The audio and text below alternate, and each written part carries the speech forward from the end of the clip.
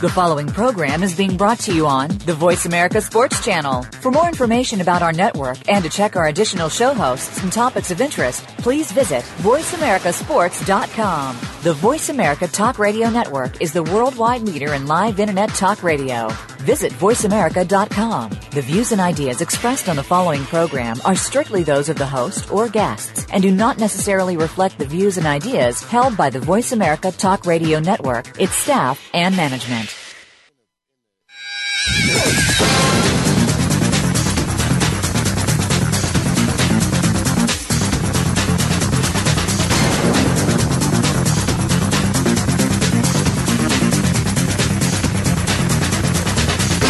Get ready to talk sports with Daryl and Sam. Welcome to Sports Info U.M., featuring Daryl Oliver and Sam Sword. These guys know the sport like nobody else. From former players to coaches to the great figures of the NFL, you'll get the inside scoop on what's going down today in football and other sports. Now, here's Daryl and Sam. And welcome to Sports Info U.M. Sam, what's going on, man? There's a lot happening in this world of sports we live in, the NCAA, the NFL, the NBA. It's a lot going on in the sports world today, Sam. Man, it's a lot of exciting action. I tell you, Daryl, this past Saturday had to be one of the most exciting weeks of football that I've ever experienced in my life. It got kicked off with the Michigan-Ohio State game, and that served as an appetizer to the Iron Bowl between Alabama and Auburn. And then it got even better on Sunday with the NFL action.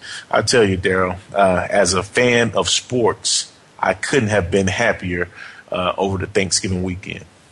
Hey, man, I tell you, we got our fill with the Thanksgiving NFL, and we had a lot of college football on Friday. And this is not really a typical good week for University of Miami. I'll never forget when Doug Flutie threw that Hail Mary on us the day after Thanksgiving. But on Friday, man, the University of Miami seemed like they were really ready to play some football. They beat up on the University of Pittsburgh, made the game a whole lot more interesting than it should have been. But, hey, man, it did start out with a very good weekend, a rivalry weekend in football. Hey, but, Sam, one of the rivalries that we thought that in the past had been such a huge game was the Florida State game, in which this year it was never any competition. The University of Florida was never in the game. Jameis Winston, he was dominant throughout the entire game, the part that he did play. But it was nothing close to what we've seen in the past of the Florida State game. I tell you, Darryl, it was definitely a one-sided affair, and Florida State dominated early and often, defeated the University of Florida 37-7. Jameis Winston was Jameis Winston. He had another outstanding day. But the man who I was really impressed with in this outing is wide receiver Kevin Benjamin, the 6'5" wide receiver. Had 9 catches for over 200 yards and 2 touchdowns versus a beat-up and banged-up Florida team.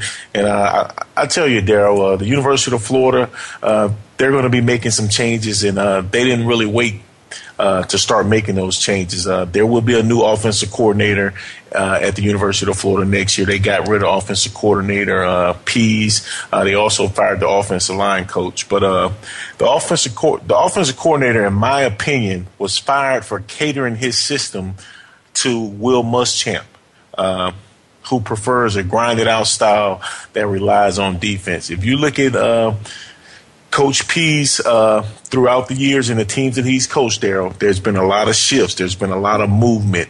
And when you looked at this University of Florida team, you didn't quite see that. So I smell a scapegoat. And, this is going to be the 3rd or 4th offensive coordinator in Coach Muschamp's tenure. So eventually he's going to have to point the finger at himself, Darryl. Yeah, eventually he is going to have to look in the mirror and deal with some of these situations. And I'm not so sure that keeping Muschamp around and getting rid of his his staff is the right answer. I really think it's time for the University of Florida to make a change. And don't look like they're going to make a change from the head. They're just making some changes from the branches, and that's not good. I think it's harder for I think it's harder for offense coordinators to come in and implement a new system than it is for a whole coaching staff to come in and put a new staff in place. So I think just cutting off these branches is just a temporary fix, and it's not going to last very long. You've heard a lot of talk from Gainesville that we're going to reevaluate how we do things. We're going to look at our system and do whatever it takes to be successful. That's basically, in my opinion, Coach Muschamp admitting that this grinded out style is not working. I wouldn't be surprised to see Florida bring in someone that's maybe running a spread type of offense. But I tell you what, Coach Pease has been successful everywhere he's been. At Boise State, he had a tremendous run.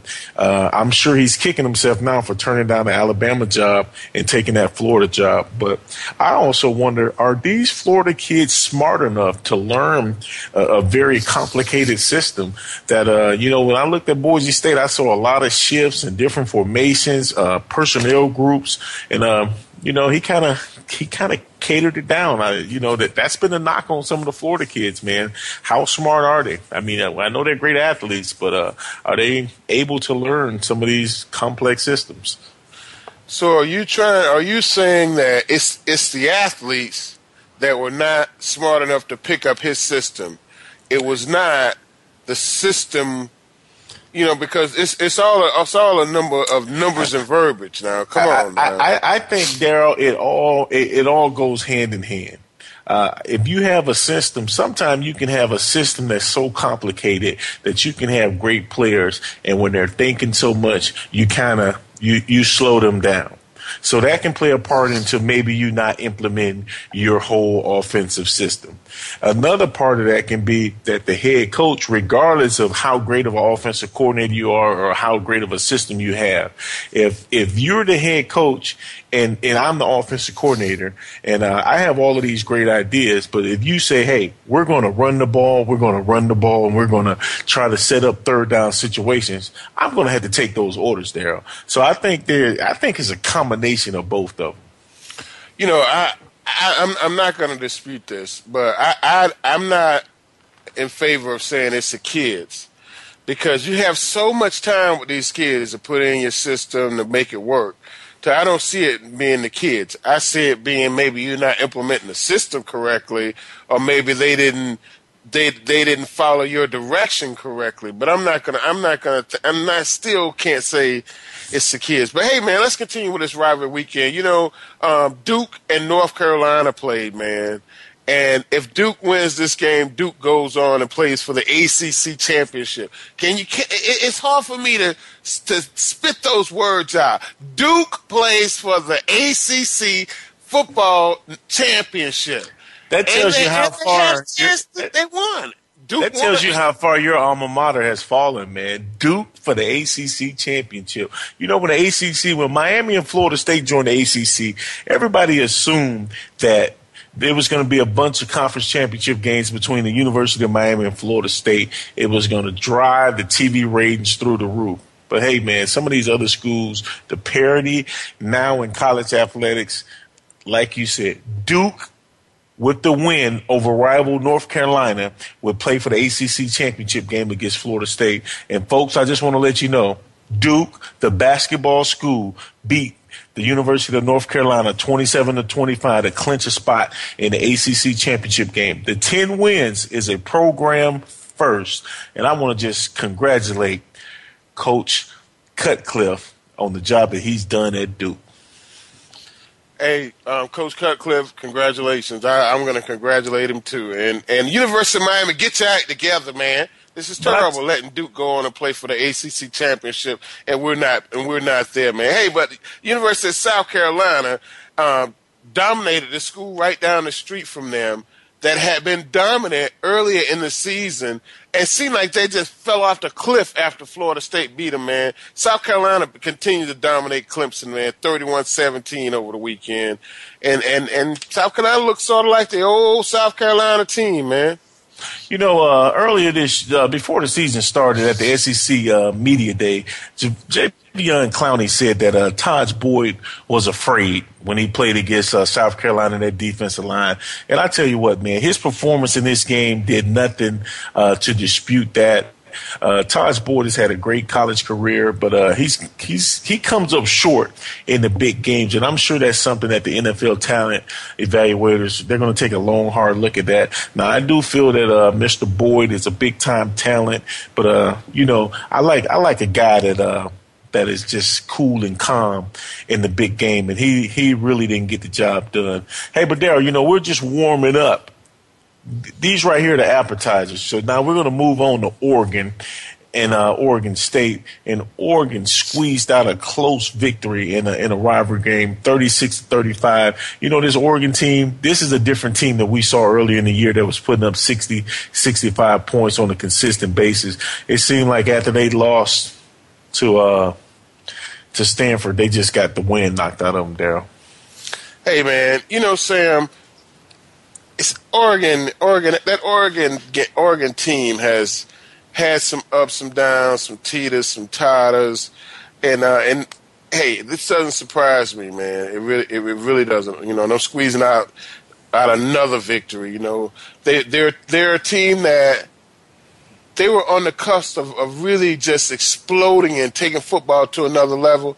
You know, Kelly went to the pros. The new coach stepped in. Things just didn't stay tight like glue, you know, and you kind of expected them to have a little bit of a fall, but they're still going to be hanging around for a while, man. They really. But Darryl, this is my thing. When is 10 wins not good enough? I mean, you know, we are talking about the University of Oregon. We're not talking about Michigan. We're not talking about Miami. We're not talking about Florida State. We're not talking about Alabama. We're talking about the University of Oregon, who probably in the last 10 years just really became relevant. And I tell you what, 15 years ago, 10 wins, they would have shut down the whole city. They would have shut down the city. I would agree with you. So now, you know, it's like, when is 10 wins not good enough? I mean, the bar has been set real high, and so you know that's just something to think about, man. There's a lot of pressure on these coaches, these kids, and it's tough. It's kind of unfortunate. Well, I tell you what, Darryl, man, we might as well just go ahead and dive in. You know, those were rival games, but they're not like the game. And when I say the game, and when people hear the game, they're thinking about Michigan. They think about the University of Ohio State. And I tell you what, Ohio State came into the game undefeated. Michigan beat up and battered at 7-4. I'm a Michigan man. I take great pride in my school. There's no such things as moral victories, Darryl. But I tell you what, I'm very proud of the effort that those guys displayed on Saturday. You talk about a great ball game, a back and forth. It was like one of those old school boxing matches, man, watching Ali go 15 rounds.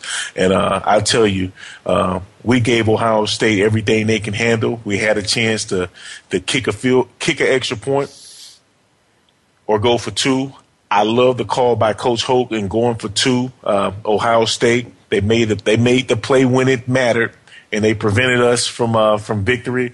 And I tell you what, man, I got to tip my hat to Braxton Miller and Carlos Hyde. They combined for 379 yards rushing and 4 touchdowns in a close victory over Michigan. But again, I'm proud to be a Michigan man. I was very proud of that effort. Those guys have nothing to hang their head about. A very disappointing 7-5 season, but I tell you what, if we can get that type of effort, I really feel that we're headed in the right direction. You really think you guys are headed in the right direction? Now, I'd have to say, I think you're headed in the right direction, Sam. But I'm beginning to wonder if Brady Hogue is the person to take y'all to the national championship. And I really do feel that way, man. And really, it starts. we look at it a little different, In order to get to the national championship, first you got to win the Big Ten. So our motto, our thing is you graduate first because academics is very important. And 2, you win the Rose Bowl. And by accomplishing that, if you get to the Rose Bowl, you won the Big Ten championship. And 9 times out of 10, if you win the Big Ten championship, you're going to be in the national championship picture. Is Brady Hoke the man for that job? I'm sure there's a lot of naysayers out there, but I'm a Brady Hoke supporter. I'm a Brady Hoke fan. He's going to do things the right way. He's going to hold guys accountable. Our recruiting speaks for itself. We have a bunch of guys. I really do like the fact that our AD, Dave Brandon, came out, made a statement. Brady Hoke's going to be here. He's going to lead the program. Brady Hoke's going to do what's in the best interest of the Michigan program. And, we're going to be all right there. Again, disappointing 7-5 because, 1, we didn't get to the Rose Bowl. So there is disappointment. But at the same time, man, hey, things happen. Everything happens for a reason. Again, there's no moral victories because like Ricky Bobby said, if you ain't first, you last. But at the same time, that effort, if we can just bottle up that effort from Saturday, we're going to be all right. We have been a very inconsistent team. I'll be the first to say that. Is Coach Hoke happy with the performance overall this year? No, he's not. But there's a lot of great things you can take from the film in that game and move forward. Now, if I'm a defensive coach, I'm pissed off because when you give up 379 yards to 2 guys close to 400 yards, I mean, that's not good football. You're not going to win that way. But at the same time, you had a chance to win the game late. What more can you ask for? Hey, I would agree, man. And as much as I am a Urban Meyer disliker, I really don't like that guy. I don't like how he handled the situation at the University of Florida. I was truly pulling for you guys to really do some things, man. I thought it was just about time for you guys to. I wanted you to pull this one out more than I wanted you to pull any of them out, man. I'm just not a big Ohio State Buckeye fan with Urban Meyer as their coach. Now, I'm an old-time Woody Hayes Ohio State Buckeye fan, but I'm just not an Ohio State Urban Meyer Buckeye fan. For the record, guys, if you're listening, Sports Info, we don't support Urban Meyer. I tell you what, Darryl, we're down to about a minute and 30 seconds before the break. So before we get to the Iron Bowl, there's a couple other announcements. USC hires former offensive coordinator and current Washington coach Steve Sarkisian as their new head coach. Coach Ed Orgeron resigns. He had an offer on the table to be the assistant head coach and become one of the highest paid assistants in college football. Coach Orgeron, a little disappointed he didn't get the job. He did a tremendous job with the USC Trojans, especially after they fired Lane Kiffin. He rallied them to 6-2. I feel bad for Coach Orgeron, but I really do feel that this hire is this is a great hire for USC. Coach Sarkisian spent some time at USC as offensive coordinator, coached 2 Heisman Trophy winning quarterbacks in Matt Leinart and Carson Palmer. But I do tell you what, there is a young man that's very disappointed in his decision, and he said that he's faker than a $3 bill, and that's what happens, Darryl, when these college athletes commit to a school because of a coach. And the young man from the University of Washington, he said it. He said he told the recruits on his Twitter to commit to the school and not the coach, because that's what happened when you make a mistake like that, Darryl. And he's very disappointed because he committed to Washington because of Coach Sarkisian, and now Coach Sarkisian is off. And that's one of my major issues I have with a lot of these college coaches, Darryl. They'll convince a young man to return to school and bypass millions of dollars, but at the first opportunity for them to advance in their profession, they will bolt. Hey guys, you're listening to Sports Info U.M. on the Voice America Network. We'll be right back after the break.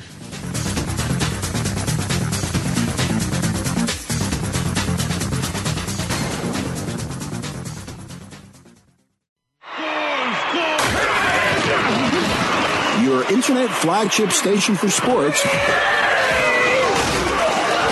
Voice America Sports. The job of a professional athlete is never complete.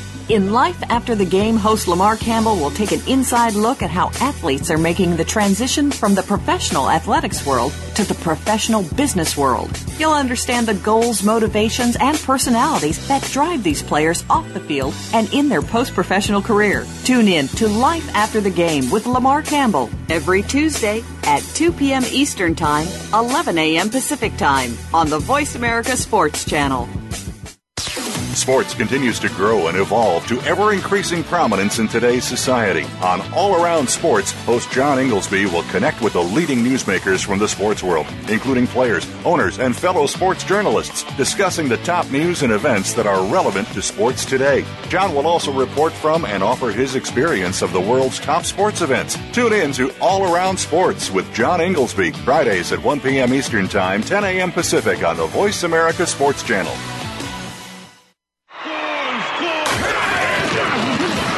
Your internet flagship station for sports. Voice America Sports. You're tuned in to Sports Info U.M. with Daryl and Sam. Call us today at 888-346-9144. That's 888-346-9144. Or send us an email at sportsinfoum3793@gmail.com. Now, back to the show. And welcome back to Sports Info U.M. Hey, Sam, and I would agree with this young man that called Sarkisian as fake as a $3 bill. You know, these coaches do this constantly, man. They're always following the big money. They're always following the big jobs and never really taking into consideration what's going on with these young men that they're out there working for and working with. You know, this is a heartbreaker for a lot of young men. They think that their coach is going to be there for them for the entirety of their career at the university. And then here's this coach that the first NFL job comes along, the first head coaching job that's better than the one they have come along. Hey, it's horrible, man. It's something should be done about it. Something should be a 5-year contract should mean 5 years. Not a year and a new contract from a bigger team. Hey, there, I really believe like when a coach leave a school like Sarkisian's leaving, that those guys that committed in that class, I don't know how many years we go back, but I think you got to go a class or two, maybe a year or two, freshmen, sophomores. They should have a window of a 3 to 4 month window where if they decide to transfer, they should be allowed to transfer with no repercussions, but they should not be allowed to transfer to the school where that coach left to go to. I mean, you definitely have to take a look at this. It's sad. Think about it. He brought in between 15 and 24 guys last year that they committed to the University of Washington, but 9 times out of 10, they committed to Coach Sarkisian. And again, you know, Matt Leinart, he tweeted congratulations to Coach Sarkisian's great hire. Tailback Justin Davis, a freshman tailback at USC, he really liked it, and he talked about how he almost became a Washington Husker because of Coach Sarkisian. So I tell you what, man, the NCAA definitely has to take a look at this because on paper, guys are committed to the school, but 99 times out of 100, they're committed to the school because of the coach that's there and the system that he's running. Exactly. And, you know, we look at this situation, and I'm going to tell you this story about Saban in Texas is still out there lingering around. And don't be surprised if Saban opts out to go to Texas. You know, this is a possibility, Sam. Well, Darryl, I'll tell you what, man. We say the best to last. You mentioned Coach Saban. Coach Saban coaches the University of Alabama. The University of Alabama just happened to be involved in the most exciting game of the whole weekend, Darryl, regardless of level. And I tell you what, man, the Iron Bowl between the number 1 ranked University of Alabama and the number 4 ranked Auburn Tigers, it lived up to the hype, Darryl. You're talking about a great football game, a game that had a play that's going to be that's just as important as Doug Flutie's Hail Mary, the Stanford Cal band on the field. I mean, I tell you what, Darryl, this is a play that'll be replayed over and over and over again. And this was just a tremendous football game. It was a back and forth game. There's a lot of things that's going to be questioned from this game, Daryl. The University of Alabama, they missed 4 field goals. They asked for a second. They got a second. And what a second that was, Daryl. They attempted a lone field goal that was returned. We're going to talk about that later. But there's also a point in this play, Daryl. I really feel it was one of the most pivotal points in the game. 4th and 1 from the 13-yard line with 5.5 minutes to go. Alabama decided to go for it instead of kicking a 30-yard field goal. Was that the right call? They were stuffed. They were stopped. And that allowed Auburn, instead of being up by 10, that allowed Auburn to continue to grind it out and run their triple option from the spread. And they went down the field and they scored. So it really makes you wonder, Sam. So you really got to think about that. No one's really talking about. I mean, I've heard all of the stories. I heard all of the analysts all over the country. No one's really talking about 4th and 1 from the 13, 5.5 minutes to go, up by 7. Do you take the field goal? I mean, you're Alabama. You're Alabama. You're big. You're strong. You run the ball. If you get 1 yard, the game's pretty much over. But at the same time, if you go up 10, Daryl, with 5.5 minutes to go, Nick Marshall's not the greatest passer. But when you allow him to be able to run and do the things that he's comfortable doing, that's something that I really got to question Saban's thought process on that one, Daryl. So was it the right call? I'm asking you. I want to know. Help me understand. If we're reading the book on football, no, it's not the right call. But when you don't have confidence in your players, you don't have confidence in wide receivers, you put them on the bench.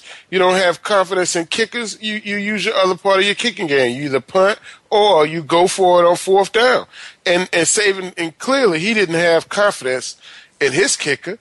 Throughout the night he didn't have confidence in his kicker. In the last kick of the game, that was not the kicker. That was a long kicker. So, okay, Dale, let me ask you this. You don't have confidence in your kicker. You go for it on 4th and 1 from the 13 instead of kicking. They put 1 second on the clock. You've already missed 4 field goals or 3 or 4, whatever. You attempt to kick a 56-yarder. Why not throw a Hail Mary? Sam, he looked at that as being like a last kick. And if we don't make it, it's the game. We got another shot. He clearly looked at it like, if this kick doesn't go in, we have another shot. And a lot of us thought, most of the people in America looking at the game said, hey, if it don't go in, they got another shot. Well, Darryl, I'll tell you what. He would have been better off putting Cade Foster in the game and having him shank it wide left than almost making it. We say that now, but if he makes the field goal, we're looking at him and saying, this guy's a genius, man. He got 1 more second left on the clock, and then he got a chance to win the game. Now, Sam, what irritates me more than anything in the world in this game, and Bear Bryant said he refused to take his team to Gordon-Hare Stadium and play at Auburn. Now, he refused to go to Jordan-Hare Stadium until 1989. That's the first trip that Alabama made to Jordan-Hare Stadium. And, man, I'm going to tell you, I've heard about the fans at that stadium and how rude and disrespectful they can be, and I can believe it, man. I can believe it. After the game, Sam, the fans rushed the field. We almost expected when we watch a game, just expect to see the replay of a touchdown because that's the nature of the business in college football. I really, at one point, one step during that return after the kick, we saw where this gentleman, we could not see his feet. We don't know whether he stepped in or stepped out. Now, I'm sure he stepped in, but I don't know whether, I can't confidently say he stepped in or he stepped out. I'm not 100%. Hey, Darryl, I've watched that play about 15 times. He barely stayed in bounds. He didn't step out of bounds. I'm not but saying that's a call. I can't say. That's a call that comes from the booth. If he did step, if there was any doubt on all scoring plays are reviewed in college football. Sam, do you really think they could have reviewed that play after those fans stormed the field? They could not get 10,000 fans off the field. I mean, I don't care what they would have told. It would have been a long delay, Daryl, but they would have. If he would have stepped out of bounds, they would have had to have gotten 10,000 fans off the field because the game would not have been over. So, I mean, we might would have had an extended delay, but that is something that would have happened. Now, I do see where you're going with this. And we talked about this off the air. There is not enough security in any college or professional arena to stop fans from storming the field. If you got 500 cops, Daryl, you're not going to be able to stop 10,000 people. Sam, you can arrest 500. I've seen it happen, Sam, at some of these states. You will not see NFL fans storm the field. That won't happen. NFL fans will not be storming the field. NFL fans, they don't storm the field. That's not in their DNA. Because they get arrested. That's why it's not in their DNA. And they sell alcohol at the stadium. Do you think these fans care about being arrested? It's a misdemeanor. Yeah. It's a misdemeanor charge. Well, why do streakers streak down the field knowing that they're going to be arrested? How many have you seen in the last 10 years? Man, it just doesn't happen. I've seen at least one a year.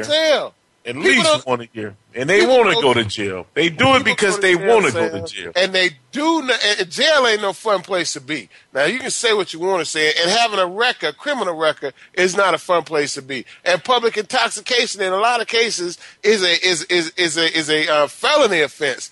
And Sam, I'll say it again. I went to University of Miami. They were not. The national championship game, I think people stormed the field, but that was the only game that people stormed the field. And you watch these teams that play in professional stadiums, they don't storm the field. In a lot of cases, the pro stadiums are off the ground. The college game and the professional game is totally different. I think it's like comparing apples and oranges, man. I went to the University of Michigan, and you know what? Certain games, fans are going to storm the field, man. And I think that the guys, the security, the cops, they do what's right, and they allow the fans to come on. You saying it's right for the fans to storm the field? You think I'm not saying it's right, but I'm saying from a safety standpoint. From a safety standpoint, Daryl, when you're outnumbered, sometimes, man, you got to go with the flow. Sam, so you're saying the safety of those athletes from the University of Alabama, it was in danger, man. These guys were in danger. I mean, you got 10,000 people rush the field all of a sudden.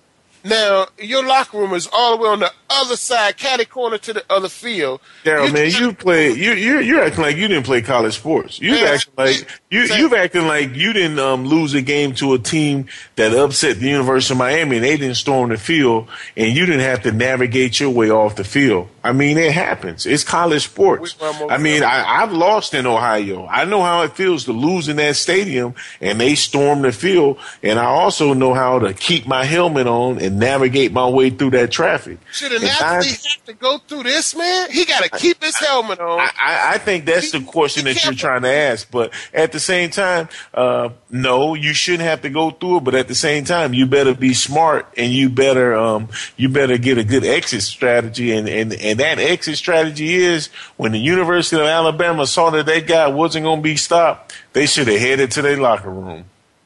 So you saying that it's the athlete? I'm not saying that it's right. I'm not saying that it's right. God's people.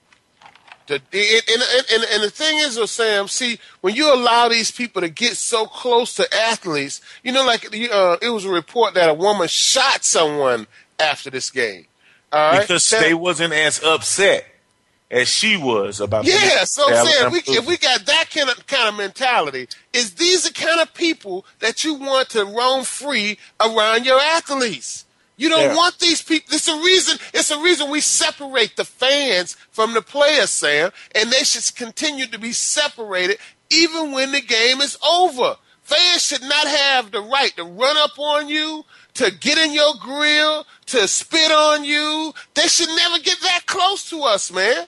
And that's what all I'm saying. This is wrong. Something has to be done about that, man. They shouldn't, but how are you going to stop it? You and what army? How much security? How much security are you going to have at this stadium? I tell you this, Sam. At an NFL stadium, I think they have police stations inside the stadium. All right, they got these tanks inside the stadium. Cool off tank, drunk tanks, whatever you want. No, that's the only stadium that I know for a fact that has that. I don't even know if the new stadium has it, but the Philadelphia Eagles, they had a judge on duty on Sunday, and they had a jail. Well, Sam, so you could be arrested. People need to be arrested, and really, it needs to be. Some kind of law needs to be put in place that if you come down on the field, you are subject to arrest and a penalty of $5,000, $1,000, something, because we have to put some kind of deterrent from these people wanting to just get on the field. People have never put in a drop of sweat on the field, but they want to touch the field. They want to see how it feels on the bottom of their shoe. They're college students, man. They're not all college students. Well, most of them are. Some of them are. A lot college of them section are. is just one small part of the stadium, Sam. That's because they got to get them. They have to get them tickets for cheap, Daryl. So they have to. Hey, but Daryl, man, not to take away from this game. This was a great football game between two great schools. And, the next question now that I'm going to bring up is who is more worthy to play for a national championship if things remain the same, a one-loss SEC team or an undefeated Big Ten team? I'll tell you this, Sam. If you took Auburn and you gave them Ohio State schedule, they'd run through it. And you took Ohio State and you gave them Auburn's schedule, I really think they struggle, and I think they probably lose between 2 and 3 games. So you're saying basically a one-loss SEC team is more worthy. Is more worthy. Do you know what, Daryl? I'm going to have to agree in that case, and I don't think it should be automatic that just because you've finished undefeated that you have a silver spoon to the BCS National Championship. This is the last year of the BCS National Championship. Next year there will be a 14 playoff. So this could be a mute debate. But since we're debating now, I really do feel that you really have to factor in strength of schedule. Auburn's non-conference schedule was rather weak, just like Ohio State's. But now when you're talking in conference, you're talking about Auburn facing 5 teams that are ranked and beating the number 1 team. You're talking about an Ohio State team that only faced 2 ranked opponents all season long, and one of them's not even ranked now, Northwestern, who gave them a battle. You're talking about an Ohio State team that struggled against a 5-loss Michigan team, a Michigan team that should have lost to the University of Akron, that should have lost to the University of Connecticut. So I really do feel, in all fairness, I'm a Ohio State hater.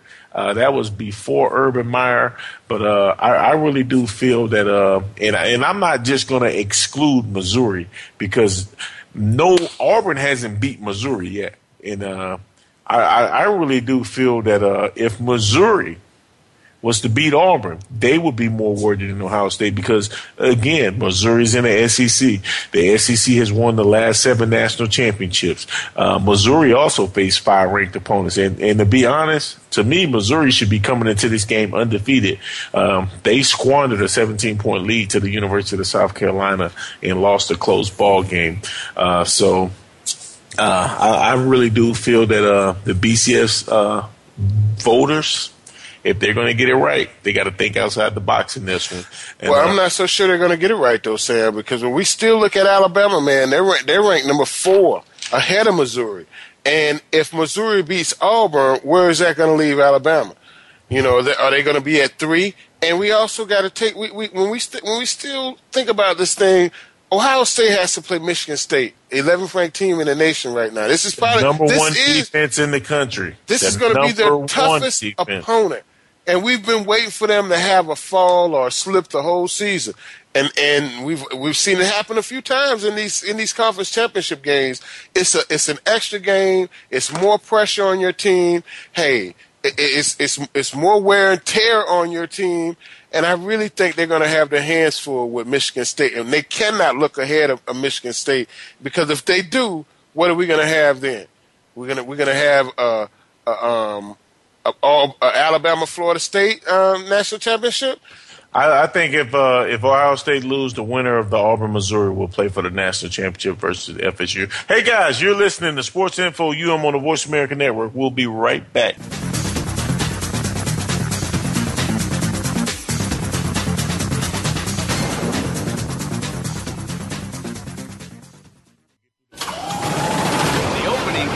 Is a beauty. It's a fly ball deep right field. Back goes O'Neal. He's at the shot. Got it with 2.8 seconds left to left.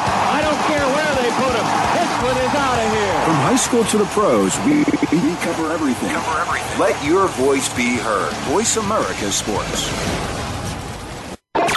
This week on The Revolution with Jim and Trav, that's presented to you by Outdoor Channel. Hey, we're talking wolves and the pros and cons of them with David Allen from the Rocky Mountain Elk Foundation and Minnesota Deer Hunter Association Executive Director Mark Johnson. We're a wolf pack with Jeff Hagner, who's the Director of Montana Fish, Wildlife, and Parks, and finally, Mrs. Bonnie. And it's brought to you by Outdoor Channel and Ram Trucks. Wednesdays at 1 Pacific on the Voice America Sports Channel. If you're looking for a show that takes you through the process of becoming a successful college athlete, you'll want to tune into Get It Done Sports Radio with host Karif Bird. You'll find out about the how-tos of getting to the next level and the do's and don'ts when preparing for college athletics. It's a complete inside look at what's turning out the next generation of players. Listen live every Tuesday at 10 a.m. Pacific Time, 1 p.m. Eastern Time on Voice America Sports.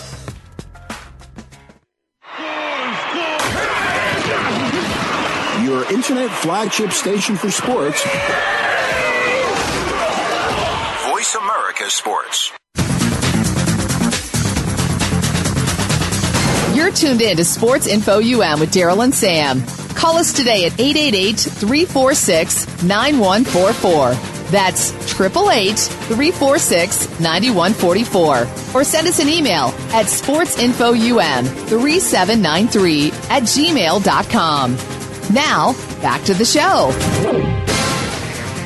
And welcome back to Sports Info UM. Sam, who earned the dough this week, man? Well, I'll tell you what, man, I got to go Gus Malzahn and Auburn. They go from 3-9 to 11-1 and they're spotting the SEC title game. That's definitely earning the dough. And I'm sorry, but Mr. Chris Davis, 109 yard run back on a missed field goal to seal the deal versus the University of Alabama to catapult Auburn to the land of the stars. He definitely earned the dough, Daryl. Yeah, he definitely earned the dough, man. Hey, but man, I'm going to tell you, man, you know I'm a big offensive fan, and this guy Braxton Miller and Carlos Hyde combined for 379 yard rushes, Sam, 4 TDs for the victory over the Michigan Wolverines, man. For the Ohio State Buckeyes, I'm not going to use the word hate. I don't like Ohio State, but, man, both of these guys look like they're going to have a very good NFL career. They definitely earned the dough, Daryl. And, hey, man, Kelvin Benjamin from the University of Florida State, 9 catches, 212 yards, 2 touchdowns versus Florida. He definitely earned some dough this week, Daryl. Hey, man, this guy Josh Gordon, 10 receptions for 261 yards, 2 TDs. Hey, man, this dude is the only player in NFL history to have back-to-back 200-yard games, man. Hey, he earned the dough, and he needs to get a raise. I'll tell you what, Daryl, in his second year, there was even talk about trading this guy this year. But I tell you what, he's second in the NFL, Daryl, in yards, in receiving yards. And the crazy thing is, he missed 2 games because of suspension. This guy is on a tear. He has 1,249 yards. He's only 50 yards behind the greatest receiver in the game right now, Calvin Johnson. Now, Calvin Johnson did miss a game, missed some time because of injury, but Josh Gordon missed 2 games, Daryl. He definitely earned the dough. Hey, Daryl, I tell you what, man, Eric Decker, you talking about earning the dough. 8 catches, 174 yards, and not 1, not 2, not 3, but 4 touchdowns in a big-time victory over the Kansas City Chiefs. Eric Decker earned the dough, Daryl. Hey, man, this guy Josh McGowan, man, hey, 23 of 36, 355 yards, 2 TDs. Hey, he earned the dough, man. And this is a guy that basically was picked up off the scrap heap and doing his thing for the Chicago Bears and a replacement for Jay Cutler, man, doing his thing. And I tell you what, Daryl, the guy who benefited from that is Alshon Jeffrey. 12 catches, 249 yards, and 2 touchdowns. And getting back to Josh, man, Josh, with his performance, it begs the question, should a guy lose his job because of an injury? That's the dilemma I feel that the Chicago Bears is facing, because he's definitely outplayed Jay Cutler. Well, I tell you this, man, even a bigger dilemma is this is the contract year for Jay Cutler. Are they going to give him a big-time contract next year? Or are they going to go with Josh McGowan? Are they going to just cut the ties with Jay Cutler and say, hey, man, you just have not been what we thought you were going to be?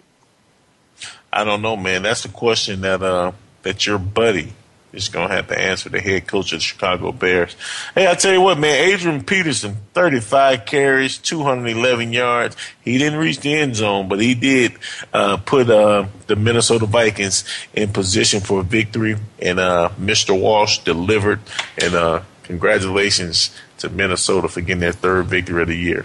Hey, man, and, you know, Leslie Frazier, he usually comes on strong late in the season to save his job every year. Hey, but, man, Peyton Manning, man, the king of quarterbacks.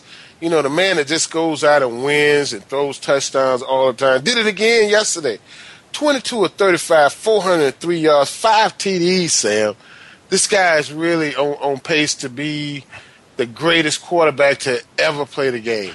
What did T-Pain say? All I do is win. And I tell you what, man, Peyton Manning, his 13th 4,000-yard season. The next closest guy is 7, and that's Drew Brees, Daryl. I tell you what, man, they might as well start carving his name on the MVP trophy. I think he has 37 or 38 touchdowns on the year. Man, I tell you, Daryl, it is he's just a great player, man. I'm privileged and honored to say that I played with two of the greatest quarterbacks in the history of the game with it, and that'll be Tom Brady and that'll be Peyton Manning, man. So I'll tell you what, man, it's just a privilege and an honor to play with those guys, Daryl. Hey, Daryl, man, let's look at this playoff picture. We got the NFC. You got Seattle as the number 1 seed, New Orleans as the number 2 seed. They play tonight in a game that can have major playoff implications. Seattle's 10-1. With a win today, that'll put them at 11-1. New Orleans at 9-2. A win, they'll be tied with Seattle at 10-2, but they'll have the head-to-head battle. They'll have the head-to-head as far as the number 1 seed. Those are the top 2 teams in the division, and they're going to remain the top 2 teams, well, for now. Detroit at 7-5 is the number 3 seed. Dallas at 7-5 is the number 4 seed. The number 5 seed is the Carolina Panthers. They're at 9-3. And they have a big-time game next week against the New Orleans Saints. And San Francisco at 8-4. Those are the 6 teams that the playoffs will start today. On the outside looking in, Philadelphia 7-5, Arizona 7-5, Chicago 6-6 there. There's 4 games left. There's going to be a lot of movement in this playoff picture. What are your thoughts? And what are your thoughts tonight on that big game in Seattle, man? I'll tell you, noise is definitely going to be a factor, because I tell you, the 12th man, that's one of the greatest environments that you're going to see in the NFL. Yeah, you're right, Sam. And I really think tonight's game is going to be a great game. I look forward to watching it. And I think Drew Brees is going to pull this out. You know, I know it's going to be a tough game, but I really think he's going to pull this out. Hey, but in the AFC East, man, I really think the Patriots they have control of this division. They pretty much control this division throughout the year. But in the AFC North, the Bengals, they have the best record, but I'm not so sure they have the best team. And you know, the Ravens just lost so much from last year that they cannot be competitive in this division. So I'm always pulling for Marvin Lewis. I'm hoping that he can do some things this year, man. And I think he has enough tools. Just don't think he has enough tools in the right places. Well, I'll tell you what, Daryl, they have a 2-game lead with 4 games to go, so they're kind of in control. And I really do feel it when you look at the AFC that an 8-8 team has the potential to make the playoffs. I'm going to start at the number 6 seed right now. If the playoffs was to start today, Baltimore would be the wild card. They're 6-6. But if you look at the number 7 seed, Miami's 6-6. Tennessee's 5-7. Pittsburgh's 5-7. San Diego's 5-7. The Jets are 5-7. So you got between 6 and 11. One game is separating them.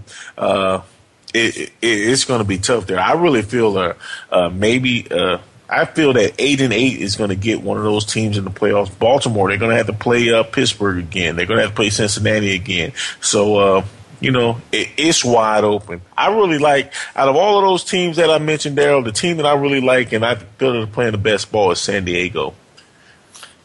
But when you look at their record, man, at 5-7, they just have not done enough. They didn't do enough early in the season. They're really hot right now, playing some good football, but they just didn't do enough early in the season. And when you look at the Ravens, Sam, they only won 2 games behind the Bengals with a 6-6 record, but this team is a team that's really struggling. Ray Rice is having a horrible season. He's just not the player that he was last year. And with this defense, they're okay, but they're not the defense with Ed Reed and Ray Lewis, man. Well, I'll tell you what, their next 4 games, if they're going to get into the playoffs, they play Minnesota. They should beat Minnesota. But that's not going to be an easy game facing Adrian Peterson. But I'll tell you what, man, they're definitely going to have to bring their A game because the last 3 games, Detroit, New England, and at Cincinnati. So if they're going to make the playoffs, they're definitely going to have to earn their spot, Daryl. Yeah, they're going to have to earn their spot, man. But when when we look at the Chiefs, the Kansas City Chiefs, this team has lost to they've lost to Peyton Manning twice in the last and a close game to San Diego, Daryl. So you know what? Close game to San Diego. When people look at the Chiefs and say, "Oh, they're Super Bowl worthy," they're 9-3. They're going to make the playoffs. Yes, they are going to make the playoffs. They're going to make the playoffs as a wild card at the worst. But I mean, I'm not down on the Chiefs. When you lose 2 close games to Peyton Manning, or when you lose twice to Peyton Manning, and a heartbreaker to San Diego, hey man, this is a team that definitely, to me, that they're going to be a factor. They're a grinded out team. Yeah, they're going to be a factor. They're a playoff built team. They want to run the ball. They built for the weather. Play good defense. And they play solid defense, and they're strong on the defensive line. Hey, but when you look at the Colts, man, at 8-4, they're right there in the mix.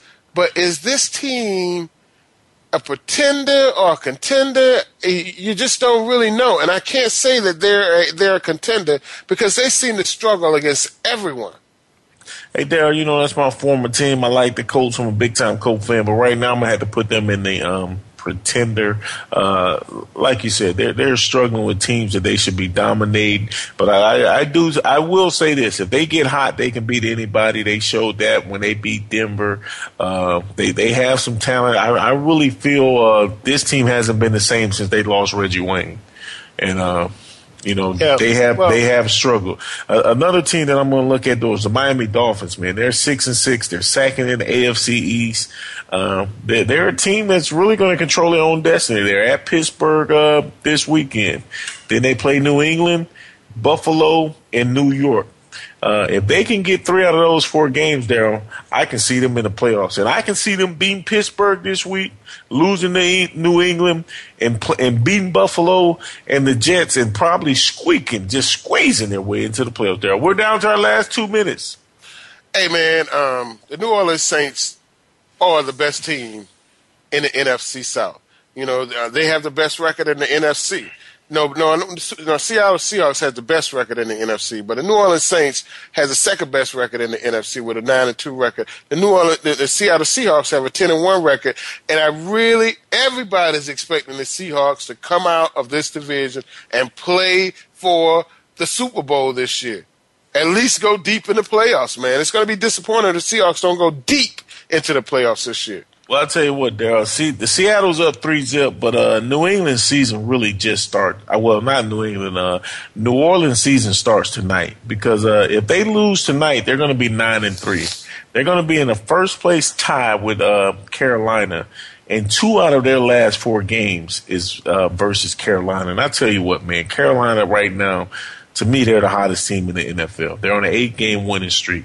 Cam Newton has finally figured it out. Ron Rivera has saved his job because the Panthers, they're going to make the playoffs, Daryl. We're down our last 60 seconds, man. Last 60. I tell you this, man. Chip Kelly came into the league this year with a lot of skepticism. A lot of people didn't know if his offense would be able to do it. Not only has his offense been able to do it, he's gone through it with a second-string quarterback named Nick Foles, who has not thrown an interception at all this season. I think he has 17 touchdowns and no interceptions. That's some incredible numbers, man. Yes, it is, Daryl. And I tell you what, Daryl. Right now, Philadelphia's 7-5. The Cowboys are 7-5. If both teams continue to win, they meet up December 29th in Dallas, which with the game that's potentially going to decide the playoff spot. Philadelphia, their next 3 games versus Detroit, at Minnesota, versus Chicago. Those are going to be 3 tough games, man. They're going to have to find a way to continue to get it rolling. And Ken Foles continue to play error-free football. Don't count the Cardinals out, Sam. Don't count the Cardinals out. With a record of 7-5, only 1 game behind the San Francisco 49ers. Don't count the Cardinals out. I tell you, this team is a different team than we've seen the Cardinals have in many years. And they look like they're capable of making the playoffs this year. This will be quite an accomplishment if the Cardinals make the playoffs. And they have their last 4 games: St. Louis, at Tennessee, Seattle, San Francisco. That's going to pretty much eliminate them. Hey, guys, you're listening to Sports Info U.M. on the Voice America Network. Time flies when you're having fun. We will be back next week. Sam, we didn't talk about the Jameson Winston sex case, man. Hey, you guys have a good week. Thanks again for listening. Daryl Oliver and Sam Sword will be back again next Monday at 5 p.m. Pacific Time, 8 p.m. Eastern Time on the Voice America Sports Channel for more Sports Info UM. We'll see you then.